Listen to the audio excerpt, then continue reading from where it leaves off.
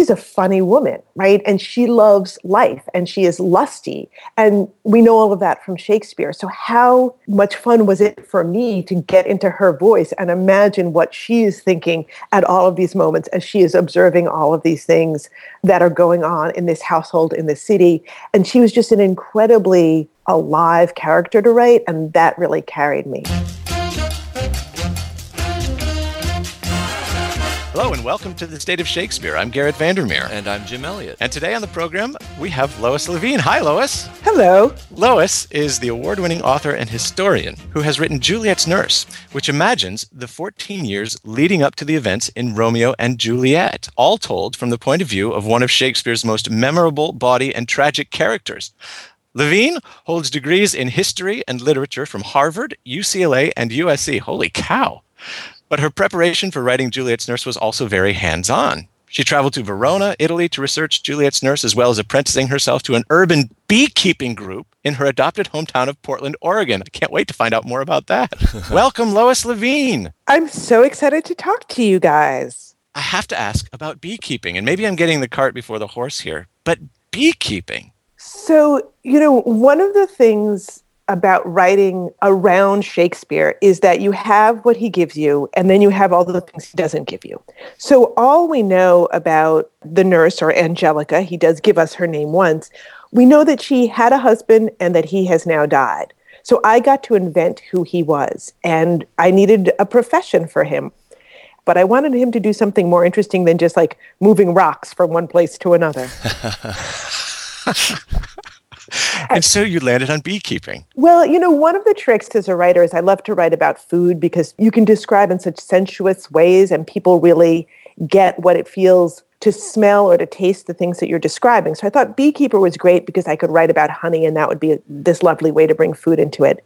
But it turned out the more I learned about beekeeping, the more important it became to the book, not just in terms of plot, but on a thematic level, that bees. My agent says that I sound like a crazy cat lady, except about insects when I start talking about them. So pardon me if I'm too enthusiastic. But bees essentially function as a superorganism. They think of the survival of the hive as opposed to the survival of, me as an individual bee. And that became a really powerful metaphor in the novel for how do you survive loss, that you have to think about something bigger than yourself. And if you've ever been to Italy or other cities in Europe too that have these beautiful old cathedrals where you realize that the person who designed that church and the people who laid the first stones to build that church knew that they were never going to see the finished church, but they realized that what they were doing was something bigger than themselves, and so they felt part of it. And that is kind of the way that the hive functions as a metaphor in the novel. Plus, bees are really cute. I mean, they're not as cute as cats. I do love them. Lois, I absolutely share your fascination with bees. They are amazing creatures, and what a beautiful theme for the novel. And I have to say, too, that there's a point in Romeo and Juliet where Juliet calls the nurse honey nurse. And I hadn't noticed it the first 3,000 times maybe that I read the play. And I think that that's one of the things that's interesting about this kind of project is that you find things in the play that you wouldn't have found otherwise. Jim pointed out that there is a bee on the cover of the novel. Yeah. It's a beautiful portrait, by the way. Yeah, it's sort of this funny negotiation because the novel and the play are both set in the 14th century, and images from the 14th century don't look like the things that we want to reach for off the shelf today. And the Juliet figure on the cover of the novel looks familiar to me, and I think it's because she's sort of drawn to resemble the Zeffirelli Juliet. Yes, of course. Yeah. So Lois, why Shakespeare? Your background isn't in theater and Shakespeare scholarship. What brought you to Romeo and Juliet? Complete chance. I was working on a second novel and I was suffering. It wasn't coming together. I was frustrated. I'd spent 4 hours one morning on it. And as I was thinking, this is enough. I can't get through this. The title, Juliet's Nurse, came to me and I thought, oh, that's so good. And I did something that I hadn't done in many, many years, which is that I actually sat down and reread Romeo and Juliet. And from the very first scene that she's in, which is also Juliet's first scene, the nurse is this amazing character. We remember her as a minor comic character. She actually has the largest number of lines after Romeo and Juliet. Juliet speaks more of her lines to the nurse than she does to Romeo. And the nurse is both comic and tragic. So in that very first scene that she's in, she reveals that she had her own daughter who was born at the same time as Juliet but didn't live. And that's how she comes to be Juliet's wet nurse. And that was just astounding to me to think about the death of a child, which is probably the most terrifying and profound kind of loss that somebody can experience, to go through that and then have this other child to take care of and comfort in this incredibly physically as well as emotionally intimate way. And so I was kind of intrigued by that relationship. When you look at the play closely, you realize the whole play takes place in 5 days. Who are these people? Right. And that was something that I got to explore, not just for the character of the nurse Angelica or Juliet, but Lady Capulet, Lord Capulet. There are all these little lines in there that suggest relationships we know nothing about. Lord Capulet says about Juliet, the earth has swallowed all my hopes but she. Well, that implies that he had other children who've died. Who are those children? There's a point where the nurse refers to Juliet's cousin Tybalt as the best friend I had. That's a little bit strange. There's not a single scene in the play that they're both in. You would think that they're separated by gender, by class, by age. So what's their friendship like? I wanted to know, so I had to make it all up. Well, it's interesting that you mentioned the Tybalt-Juliet nurse relationship, because generally in Romeo and Juliet, Tybalt is Romeo's foil and perhaps not such a nice person. But boy, do you fall in love with Tybalt and Juliet's nurse. I know, he sort of steals all the hearts. Part of it is that we meet him when the play starts, he's already out there fighting in the streets. And that's a question I think that a lot of actors playing the role is, why is he so unrelentlessly angry all the time? And if you think about him in the context certainly of what life was like in Verona or other Italian cities in this period, where families really did think of people who had wronged them generations ago, and this idea that there was honor that you needed to defend. And what if Tybalt, instead of being just this kind of out of control, bellicose jerk, is actually really trapped by the family's pressure on him to be a certain way and to do certain things and to behave certain ways? If I see the world through the nurse's eyes, so I have to think she's always right. If she thinks Tybalt is worthy of being her best friend, I had to figure out that there was something both lovable and likable in him. And I kind of chose to make him about 10 when the novel starts, so maybe 23 or 24 by the time the events in the play are happening. And so you get to see how a child becomes the sort of guy that we know Tybalt to be from the play. Yes, you certainly do. Thinking about and researching and imagining the untold backstory of their characters is exactly the kind of study that actors engage in. How are actors responding to the novel? You know, the first conversation I had, I was actually at a university and I was doing a talk for a class where they were reading the novel along with the play. And one of the students came up to me afterwards and he said, you know, I've acted in a lot of Shakespeare. And you read Shakespeare and then you go to Spark Notes, but you know that somewhere in between something is being lost. He said, I wish Oh, yes. I wish that there was like a novel like yours for every character. And I thought, well, that would keep me very busy. That would be a great job. And then not long after that, I heard from first one and then another actor who was playing the role of the nurse was saying how incredibly helpful it was for them, how even if everything that I put in the novel doesn't fit with the particular production that they're doing, that just giving that kind of backstory and imagining the nurse, especially because she can so often be played as kind of a buffoon, and imagining the tragedy as well as the comedy, slowing down her speeches so that you see how she is moving across these really different emotions.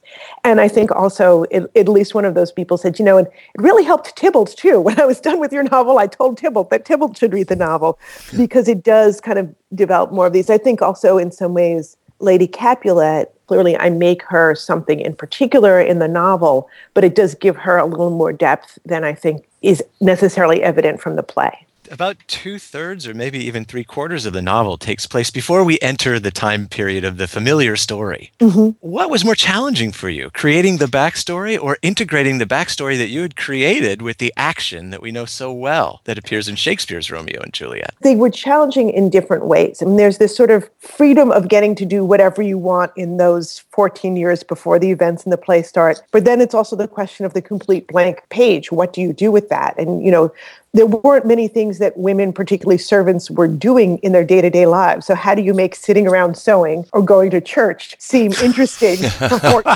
years? So that was some of the challenge there. And certainly once you get to the events in the play, as I said, like the plotting goes much faster because I know what happens next, even though there are scenes in there and certainly huge plot things in there that are not in the play that I bring into the novel.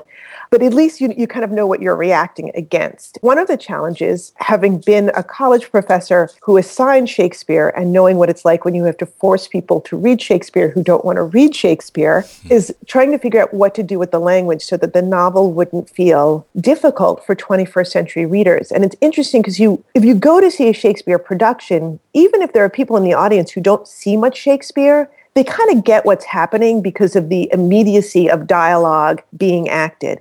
But when it's on the page, I think it's much harder for people to get through. And yet I knew there were all these lines that people would be looking for. So how do I work them in? And then another challenge is first-person fiction. The nurse is telling the story. So anything that she doesn't see or hear or think or believe, I can't tell my readers. So some of the most famous scenes in the play, Romeo, Romeo, wherefore art thou Romeo? The nurse isn't in that scene. No. So how do I let readers know that that scene is happening, is about to happen, or has just happened when the nurse isn't there? And how do I feed some of those lines that even if you think you remember nothing about Romeo and Juliet, we all remember lines from Romeo and Juliet. How do I feed those lines into the novel so that the reader will feel like, oh yes, I knew that. I knew my Romeo and Juliet, Right. even when the nurse isn't in the scene. So, I like to think of writing in some ways as solving a riddle, and there were different riddles depending on which section of the book I was on. You mentioned that the nurse's speech in Act 1, Scene 3 was sort of a touchstone for you. And certainly in her speech, you see bawdy, you see humor, and you get her history. Not to mention that the scene that she describes, you paint in such a vivid way in the novel. Would you care to talk more about the speech in Act 1, Scene 3? Yes, knowing that we can be edited, I will even read it to you, and we'll see. I will preface this by saying I know where my talents lie, and I know where they do not, and I understand a lot of actors on the show, so I hope that they will forgive me for my attempt to read a little Shakespeare. We'd love to hear it. This is Lois Leveen performing Juliet's nurse from Romeo and Juliet in Act 1, Scene 3. Even or odd, of all days in the year, cometh Lammas Eve at night, shall she be 14. Susan and she, God rest all Christian souls, were of an age. Well, Susan is with God, she was too good for me. But as I said, on Lammas Eve at night shall she be 14. That shall she, marry, I remember it well. 'Tis since the earthquake now 11 years, and she was weaned, I never shall forget it, of all the days of the year upon that day. For I had then laid wormwood to my dug, sitting in the sun under the dove house wall. My lord and you were then at Mantua, but nay, I do bear a brain. But as I said, when it did taste the wormwood on the nipple of my dug, and felt it bitter, pretty fool, to see it tetchy and fall out with the dug. Shake, quoth the dove house, 'twas no need I trow to bid me trudge. And since that time it is 11 years. For then she could stand high alone. Nay, by the rood, she could run and waddled all about, for even the day before she broke her brow. And then my husband, God be with his soul, he was a merry man, took up the child. Yea, quoth he, dost thou fall upon thy face? Thou wilt fall backward when thou hast more wit, wilt thou not, Jewel? And by my holy dam, the pretty wretch left crying, and said, I, to see now how a jest shall come about. I warrant, and I should live 1,000 years, I never should forget it. Wilt thou not, Jewel, quoth he? And pretty fool, it stinted, and said I. Thanks, Lois. Thank you, Lois. This is this crazy passage where I refer to it as a sort of showing the embarrassing home movies of Juliet's childhood. We get the fact that, yes, she had her own child who died, that her husband has also died. So there you have the tragic. We have this description of an earthquake the very day that Juliet is being weaned, which then I get to make a whole scene in the novel. And we have the fact that she tells this incredibly raunchy, dirty joke that her husband told. She's remembered it for all these years. And she tells it not once, not twice. She actually repeats it again after the speech 3 times, just to make sure nobody in the audience has missed the fact that she's telling this dirty joke, right? Who is this woman? Don't you want to know more about her? If that is her way to answer the question, you know how old my daughter is, this woman is also a scene stealer. Like, she could have answered, yeah, she's about 14. And instead she gives us this incredible backstory, which Shakespeare includes for no apparent reason. We never hear references to any of this again.